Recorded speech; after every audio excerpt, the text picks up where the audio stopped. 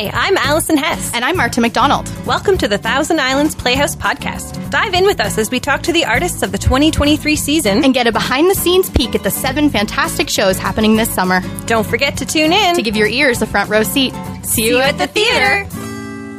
Welcome back to the 2023 season of the Playhouse podcast. We're recording today on the ancestral lands of the Haudenosaunee and the Anishinaabeg peoples. We are in the MyFM studio, which looks out onto the St. Lawrence River. My name is Allison Hess. And I am Marta McDonald. Thank you for joining us for our 4th episode of the 2023 season. In today's episode, we are talking about a musical that will have you bopping in your seats. And singing along, too. It's Bittergirl, the musical. Wow. Bittergirl is a jukebox musical that charts the romantic breakups of 3 women and the lively antics that ensue. Featuring 60s and 70s girl group music like Be My Baby, and Then He Kissed Me, Ain't No Mountain High Enough, and Where Did Our Love Go? The show's soundtrack provides the perfect backdrop for their journey to happiness. Who knew getting dumped could be so much fun? You sounded like you were on one of those scrolling CD commercials for the top hits of the 60s where they would scroll past the screen and be like, this one and also this one and Order also now. This one. Order now and get a free pen. Yeah. And we are extremely lucky today to have the stage manager for Bittergirl, Kat Chin, here with us, calling us into the studio from Toronto. Thank you for joining us, Kat, and thank you so much for taking the time to chat with us. Hello. Thanks so much for inviting me. This is really exciting. Of course. So we always like to start it off so that our podcast audience can get to know you a bit better by talking a bit about things that you've done. You can also read this in the program when you come and see Bittergirl. But it is your first time with the Playhouse, your debut show. But you just worked on Kelly vs. Kelly with Musical Stage Company, and you've done opera and musicals and plays, including Kim's Convenience with the Soul Pepper, as well as the tour and off-Broadway for August Osage County. That's great. And we are so happy that you are taking the time to join us. And I think our audience will learn why it is such a special thing to be able to have you here with us. Because, as we know, stage managers are very busy people. We know that, but does our audience know that, Allison? I don't know. I do talk to people sometimes and they go, oh, a stage manager. That's nice. What does a stage manager do? Mm-hmm. And so we thought first off the bat, Kat, maybe tell us tell us a little bit about what a stage manager does. Because it is one of the most important roles in theater, but I think you if you do your job well, you kind of are invisible behind the scenes, and everything flows so smoothly, and they don't even know what's happening. So, could you tell us a bit about that and some of the things that a stage manager does? Sure, you're absolutely right when you say that when we do our jobs correctly, no one notices. Generally, if people are complaining about a stage manager, it means they're not doing things right. So. So yeah, as a stage manager, what I do a lot of the time is just, I'm facilitating communication on a show. I'm making sure everyone has all the information they need, from designers to the technical staff to the cast. Everyone in the room has all of the information they need. I relay information to the shop, to the wardrobe, from the director to whoever needs to go. I make sure everybody is on the same page. And then on top of that, I'm running rehearsals, making sure that people are where they need to be, that the director's vision is being upheld and being realized, making sure the cast has what they need, that they're getting the information they need, that they're getting the rehearsal time they need. So a lot of that comes from scheduling as well. So I'm scheduling rehearsals, I'm scheduling fittings, I'm scheduling coaching, whatever it is that needs to happen to make the show a really great one. And then during tech, helping to schedule tech to make sure we have enough time on stage to rehearse with all of the technical elements, with the actual set pieces, with the lights, with the sound, that sort of thing. And then once we get into show run, I am calling the show. So with the help of an assistant stage manager who will be in charge of the actual stage itself and backstage area. So then, I hand over a lot of responsibility to them. I'm the one calling the show, so I'm making sure that all the lighting cues, all the sound cues, if there are fly cues, if there's pyro, all that sort of stuff, automation, I'm making sure all of that happens when it's supposed to happen. And so I'm in constant communication with all of the operators for those positions. Yeah.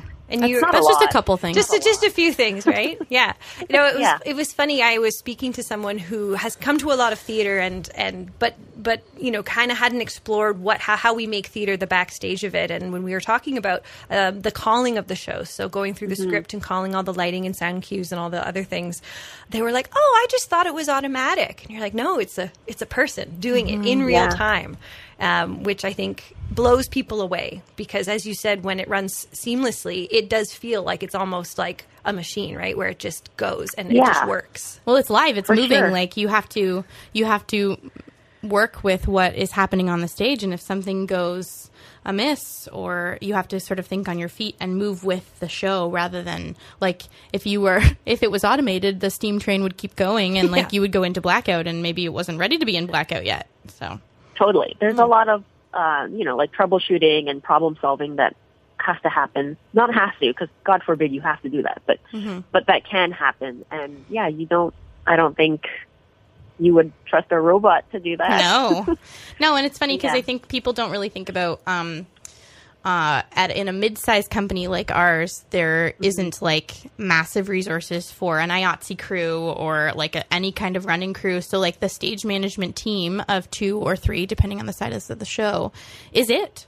Like they're kind of it with the support of our production team, obviously. But like, for example, with Sound of Music, if you were watching, the actors were the ones, like the ensemble were the ones moving set pieces because the assistant stage manager can only do so much backstage, and they're handling stage left and stage right sometimes, or they're handling just one side, and there's an apprentice also. Kat, can you explain a little bit about how you get into something like stage management? Like where did you find that was something you wanted to do? Yeah, so I actually fell into stage management a bit by accident. In high school, I was part of drama club, as a lot of kids are, but never really thought of theater as a career because I thought, I think a lot of young people think when they think theater, they think acting. You don't really think about backstage workers. Yeah, exactly. So, I was in drama club and I did a couple shows and I was like, I don't really know if I like this acting thing. And then my drama teacher who ran the club was like, you'd make a really good stage manager. And I was like, I don't know what that is. And they were like, cool, stick with the club and I will kind of try to teach you. But it's obviously nothing like what a real stage manager does in real life. It was a lot of like, I took attendance, I would do prompting, but it was a lot of like, I made sure the room was ready and then I made sure everyone was there. And, yeah, you're like the water boy of theater club. Yeah, a little bit. It was cool because I think I got an idea of how they sort of run rehearsals in a way that no one's supposed to notice you either, right? Right. So then I went to theater school. So I went to what was at the time Ryerson Theater School and is now Toronto Metropolitan University School of Performance. Sure. Or creative, whatever it's called now, not sure. A much different title. Yeah. But I went to theater school, and I had a steep learning curve because a lot of the kids who went to theater school knew a lot about production and stage management and that sort of thing. And I kind of didn't know anything other than, yes, I can turn on the lights in a room and be there when you need me to be. But it was great. Like I learned so much in theater school. And I feel like if you want to have a backstage career, I think going to theater school is probably the best way to learn about things. I don't think it's mandatory. I think a lot of people kind of fall into theater in many different ways, and a lot of it is learning hands-on experience, whether it's volunteering at a community theater or, whatever, or falling into a fringe show and helping a friend out, and then suddenly you're like, oh, this is kind of great, and that's what you do, and you're self-taught. But I personally think that theater school is a really excellent training ground. And you're not going to learn what it's like to work on a real production just because of the fact that you're in a school. So you have to deal with classes and, specific schedules and stuff which you wouldn't have to contend with in the industry. But I think you get a really good idea of how it works. And, you get to apply those skills later on that you learn. Yeah. Did you study like theater production or stage management specifically? So when I was at the theater school, they only had one stage management class. Right. That was it. Yeah, that was the same at Queen's when I feel was like there. that's still pretty common in a lot of schools, right? Where they're like, here's Yeah. stage management. And you're like, oh, one course. Yeah, so I had to sort of do, like in first year, we did kind of general overall production where you learned a lot about, a little bit about a lot of things, a lot of different aspects, and then you can kind of be like, oh, I like that. I'm going to try and focus on that. And in second year, I did my stage management course. And then after that, I did all these administration courses thinking like, yeah, that will really help me. But administration is actually quite different from stage It management. sure is. Yeah, It has management in it, but, your focus is so different. But I think the more holistic your like learning experience in theater, especially, I think that it gives you appreciation for everyone's position and understanding of how those positions work. So I think if you were to like narrow it directly down to stage management, then it maybe like you would still have a scope of what people do. But I think if you're having to do it can, I'm sure it's immensely helpful. Yeah, and as you said, right, your job is to sort of make sure everyone is on the same page, including administration, right? Because 100%. Yeah, and you're right, Marta. Like I think that like me going to lighting classes and sound classes, which admittedly I slept most of the time in, but like when I am in tech, when I was a junior stage manager, just learning about things and making my way through the years, and I didn't have to wonder, like, what do you mean when you say source 4 light? And what do you mean when you say we got to change that thing on that light? Like, I actually had an understanding of it already. So, yeah, being well-rounded in your basic knowledge of how everybody does their job in theater, I think is so important. And I know that TMU now, they have an advanced stage management class. So you take a basic stage management class, which is what I think is the equivalent of what I've taken, and now they have an advanced stage management class as well, where you learn more, you can get more into the nitty-gritty of what a stage manager actually does. And the only reason I know that is because I ended up teaching that course. Hey, so excuse me. That was exciting. And it was a lot of, what did I not learn that I wish I'd learned? So, yeah. So then once you leave school and you're like, I want to be a stage manager, there is a process, unlike actors, where you kind of have to work up in the ranks, right? There's still a bit of a system where you apprentice first, right? So, yeah. And you've Correct. mentioned that, right? You mentioned apprentice, you mentioned the word assistant stage manager. And those are different. And those are different. They are. So in terms of working in like the bigger theater companies in Canada and in the U.S., most professional stage managers are part of an association called Canadian Actors Equity Association. And in order to join this association, you have to apprentice. So right now you need 6 apprenticeship credits, which means you need to work on at least 6 shows where you get a credit for each show in order to then join the association. So you get... so there's a process in place for training on the job. Mm-hmm. It's excellent. Right? Where the hope and the goal is that you are trained by the stage management team already on the show, where you can learn and grow your skills in a low-risk position. Mm-hmm. Right. However, I mean, a lot of apprentices do end up being the assistant stage manager on the show. And what that means is they just have all the duties that a regular assistant would have, and the assistant is the person who is generally backstage running the props track, making sure all the costumes are happening, that sort of thing. So while the stage manager is the person who calls the show, does all the scheduling and rehearsal, the assistant is usually the person who's taking care of all of the actual physical components of the show in the rehearsal hall, because they'll be the ones backstage, whereas myself as the calling stage manager is in a booth somewhere where no one can get me. Yeah. And I can just focus on calling the show. Yeah. So a lot of apprentices do end up doing ASM work, which is great sometimes. But I mean, people who are doing their first apprenticeship or second apprenticeship, it can be a little bit overwhelming because suddenly you're thrown into this position where, you're expected to know, I think, more than some people do. Yeah. But I mean, it's a great way to learn about the career. Yeah, and I would assume that a two-hander play one act, two-hander play would be a bit of a different experience for an apprentice or for any stage manager than, say, like a 17-person, 2.5 hour long musical. Oh, yeah, like for that. sure. Yeah. Yeah, generally the smaller the show, the smaller the SM team, as Marta, as you mentioned earlier. Yeah. But like on operas, when I do operas, there's a team of 4, at least 4. Usually there's an SM, 2 ASMs, one on either side of the stage, and then an apprentice who kind of fills in all the blanks and hopefully is able to do a lot more observing and learning rather than doing. Right. So it's easier to find like the skills you need on a bigger show in a way because there isn't as much responsibility put on the apprentice in those shows. A lot more observation. Yeah, you can take the time to, and there's lots to observe on a big show. For sure. Yeah.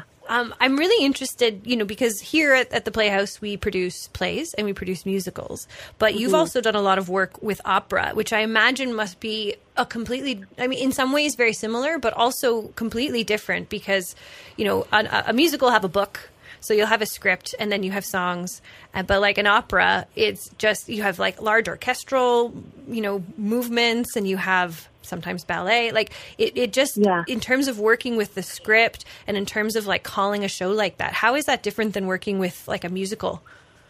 I'll say there's like, I'm going to say 2, but there might be 3 really big differences between an opera and a musical for me, having worked in both. One is that just the amount of people involved. Like, as you said, with an opera, there's usually like dancers. There's usually, so not just an ensemble dancing on stage, but there's like a specific corps de ballet who come in just to dance. They're not there to help sing. They're not there to move anything, to move scenery. They're there to dance. And then, so that's one of the big differences. There's just more people involved in an opera. Yes, there's more music. Like it's some operas, especially more modern operas now, there is a bit of script to it as well. But generally, yes, it's all music. So I am calling off of a complete score and generally it's giant orchestra. Wow. And, working with, an orchestra is, I would, when I first started, I would say it's daunting, but at the same time, now I know that it's like, they kind of take care of themselves because they're a different union. So they do their own rehearsals elsewhere, and we don't really see them until like a Zitz or a Vondelprobe. Right. At which point, then it's sort of like, okay, now we all have to mesh and come together, and who thinks who's the most important on this show right now? Because it is obviously, an opera is all about the music, right? Whereas a musical is about story. I mean, opera is, yes, still story, but a musical, there's acting involved, and there's scenes where there is no song. So yeah, a musical is a really good mix of so many genres. And then I think the third thing that's really different with operas and musicals is budget and ego. There's a lot more ego in opera. Oh, interesting. And I think that's just the culture of opera as well, because it has such European roots. And the culture of theater and art in Europe is so much more important than in North America. So they kind of lend themselves to artists having egos. Whereas in musicals, when I do musicals, everyone's just out to have a good time. Yeah, right? it's a bit highbrow, lowbrow, kind of like musicals are like fun. Musicals are like fun and splashy, and then operas are a bit more like. I mean, I'm generalizing for sure, but oh, absolutely, yeah, totally generalizing. I mean, I've had so much fun on operas as well. Yeah, but there is something about, even I think, to the average person on the street, when you say opera, what they think of versus musical, right? Yeah, totally. Like musical, you think even the word commercial, fun, flashy, yeah. entertaining, and opera, you think, oh, I'm going to have to like appreciate. You think art. of the glasses. That's what Marta thinks. The opera glasses. She thinks of the opera glasses. Don't tell my best friend who's an opera singer. I really do think that like opera is so beautiful. Having worked in opera now for 15 years, I think that it is accessible to the same people who go see musicals. All right. You just have to change your mindset when you sit down in the audience. You just have to realize that like okay, it's just a different form of storytelling. Right. Mm-hmm. Yeah. But they're still just trying to tell a story. Yeah. That's all. Yeah. Which is what they're trying to do in Bittergirl. They're just telling a story, but with 60s music, With 60s tunes. Yes. So for Bittergirl, so I think something that's really cool about Bittergirl, obviously it's going to be a really fun time. There's lots of great music, but something that really stood out to me that I really loved was that it's almost a fully female creative team, including the entire stage management team, the director / choreographer, assistant choreographer, music director, costume designer, lighting and set designers, and then an all-woman band as well, which I think is pretty awesome. Like, how is that kind of like, as you're prepping to go into rehearsal and getting set with this, is it like, I don't know, is it something that kind of is kind of cool in your mind, or you're like, it's just another day, or is it like kind of a cool opportunity to have a team that is, I think, in other than the one actor who plays Man and the sound designer, everyone else is a woman. So it's really funny you say that, Allison, because I actually didn't think about it until you pointed it out. Yeah. Just this moment. Yeah, like I think it is super cool. I was going to say that when I did Kelly versus Kelly, it was all female creative team as well, but it wasn't. We had our music director was a male. But I think there's also, I mean, yes, it's amazing. I'm so excited to work with these, wonderfully creative women. But at the same time, I'm also like, or at least myself in the position that I am, being the people who are unseen. Right. I'd never thought about my cultural makeup, my gender, anything like that with regards to being hired for a show, just because no one sees us as stage managers. We're not supposed to be seen. And then, designers, as long as they are on top of their work and they give me the information I need, I'm like, cool, it was really great to work with you. So I don't really think of it in terms of any of that. It's all about the meritocracy, right? What can you bring? Absolutely. Yeah. And but it is really cool because it's like you pointed out, and I was thinking like, that doesn't happen often. Yeah, not on purpose. It wasn't like it's not on purpose. It's just other than I think the all-female band, which is called for in the script. I think in terms of the creative team, it's kind of just the way it kind of happened. But we have all but two, right, of our shows this season are directed by women. Oh, yeah. Yeah. Just sort of happened to be that way. But it is sort of cool for a show. Cool. Like, hearing that all of them but two are directed by women, that strikes me as something that's striking. Well, it's interesting because it's every director that was hired, because Brett directed one show, our artistic director. Our managing artistic director. And then Daniel Brooks, may he rest in peace, directed The Runner, which is like a show that's been packaged, right? So it kind of came as one entity, but anyone that was hired to build a show for the Playhouse this year, that is the director, is a woman. Yeah. Super cool. I mean, I will say, noticing on Kelly versus Kelly when I did it, and who knows who's going to listen to this podcast from that show. Hi, Julia. But there was, I think there was a bit more cohesion with regards to how we spoke to each other in the room, the time we took to talk about things. And I'm not saying that men don't listen to us. Am I? But that was a long pause from the two hosts. There is potentially a difference in the way we treat the process in general. I think, if we want to get into the whole sociological aspect, I think there's a way in the fact that women do nurture more. We do take the time to notice each other more and to uphold and uplift and support each other more. Because we've also, we've worked really hard to get to these positions of authority and responsibility. Right. And I think that we continue to notice that sort of structure when we're all in a room together, right? Mm-hmm. I think it's the same thing when you do a room full of all people of the same cultural makeup. Mm-hmm. Yeah. Right? There's a reason we have theaters that are only Asian theaters or black theater companies, right? There's a difference walking into a room where everyone is the same versus a mixture. Mm-hmm. And I've noticed that for sure, walking into, like, working in a Black theater company. I am, like, I don't think many people know, but I'm Chinese Jamaican. So I grew up with a West Indian culture. So walking into a room with all Black actors and Black director and designers is so different for me than working at, say, and I'm going to say, like, I worked at Soul Pepper for a very long time, right, which is made up of mainly, at the time, it was white actors and white people. But there's a very big difference. I don't know if the room with all women in it is as much of a big difference because we're all still there. We've always been, there's always been women in the room, right? It's just maybe not completely all women. So, and I mean, this room, again, you said, like, our sound designer is male, so it still won't be completely, but yeah, I mean, and Kevin. Maybe after this process, I'll have noticed because I'll be thinking about it more and I'll be, like, actively looking for the differences. Yeah. Just quickly, I know we're calling you in from Toronto because you are in prep week. Can you just very briefly explain to our audience what that means? And why you start before everyone else does. Yeah, they haven't started rehearsals yet. That's why we're not talking too much about Bittergirl, because Kat hasn't barely started. But it'll be great, too.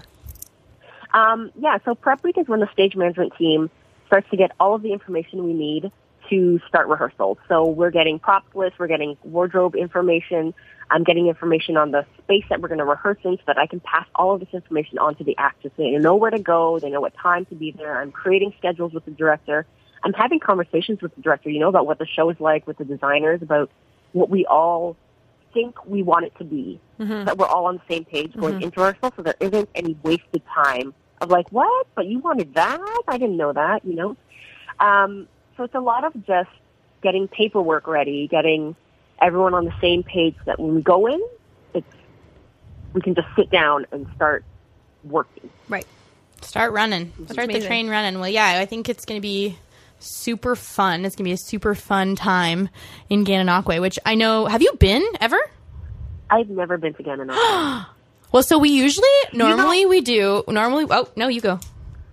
I've been as, like, a kid with my parents, but not to the theater, right? But I've been in the Thousand Islands area. We normally will do, like, a Gananoque shout-out where we find out from the artists what they've enjoyed the most out of their time in Gananoque, but you're not even here yet. So maybe we'll just tell you what we've been enjoying in Gananoque. I would love that. And then maybe also what you're kind of looking forward to when you arrive. What intel do you want about Gananoque before you get here? Like, do you need to know where to get the best chicken wings or where to, I don't know, jump in the river? Where are the best French fries? French fries. Ooh. Oh, that is a I tough do one. love a Greco's French fry. Greco's does have good French fries. Yeah, or the chip truck. There are also a few chip trucks in town that always have quite a line on them because they have quite good French fries is something Gananoque can handle. Yeah, they do it very well. Yeah. Yeah. Don't ask for a burrito, but... Yeah. No, I mean, Laverne's actually has pretty good burritos. They have good breakfast burritos. Breakfast burritos. Yeah. Yes, definitely. With, like, brisket. It's very good. Yeah. So I would say burritos, wonderful. Laverne's. And fries, Greco's, one of the chip trucks. Yeah. That would be my go-to. Those are the go-tos for sure. Amazing. I know. Of course, it always goes back to the food. Because what else do you need? What else could you want? Beautiful view, beautiful sun. Beautiful snacks. Yeah. And then you're good to go. Beautiful company. With beautiful admin staff who you'll come to work with. Exactly. Well, anyways, like, Kat, thank you so much for taking the time to chat with us because, as you said, and we've been talking about, you're already working on the show. For our audience, I hope that you're excited for Bittergirl. It's going to be an incredibly fun time. So fun. So bring all of your girlfriends, and, we got all the women on stage, all the women backstage, and let's have all the women in the audience, too, just having a great time. Nice. So thanks so much, Kat. Thank you. As always, we want to express our special thanks to Mark Hunt for composing the Playhouse podcast music. This podcast is sponsored and produced by MyFM Gananoque.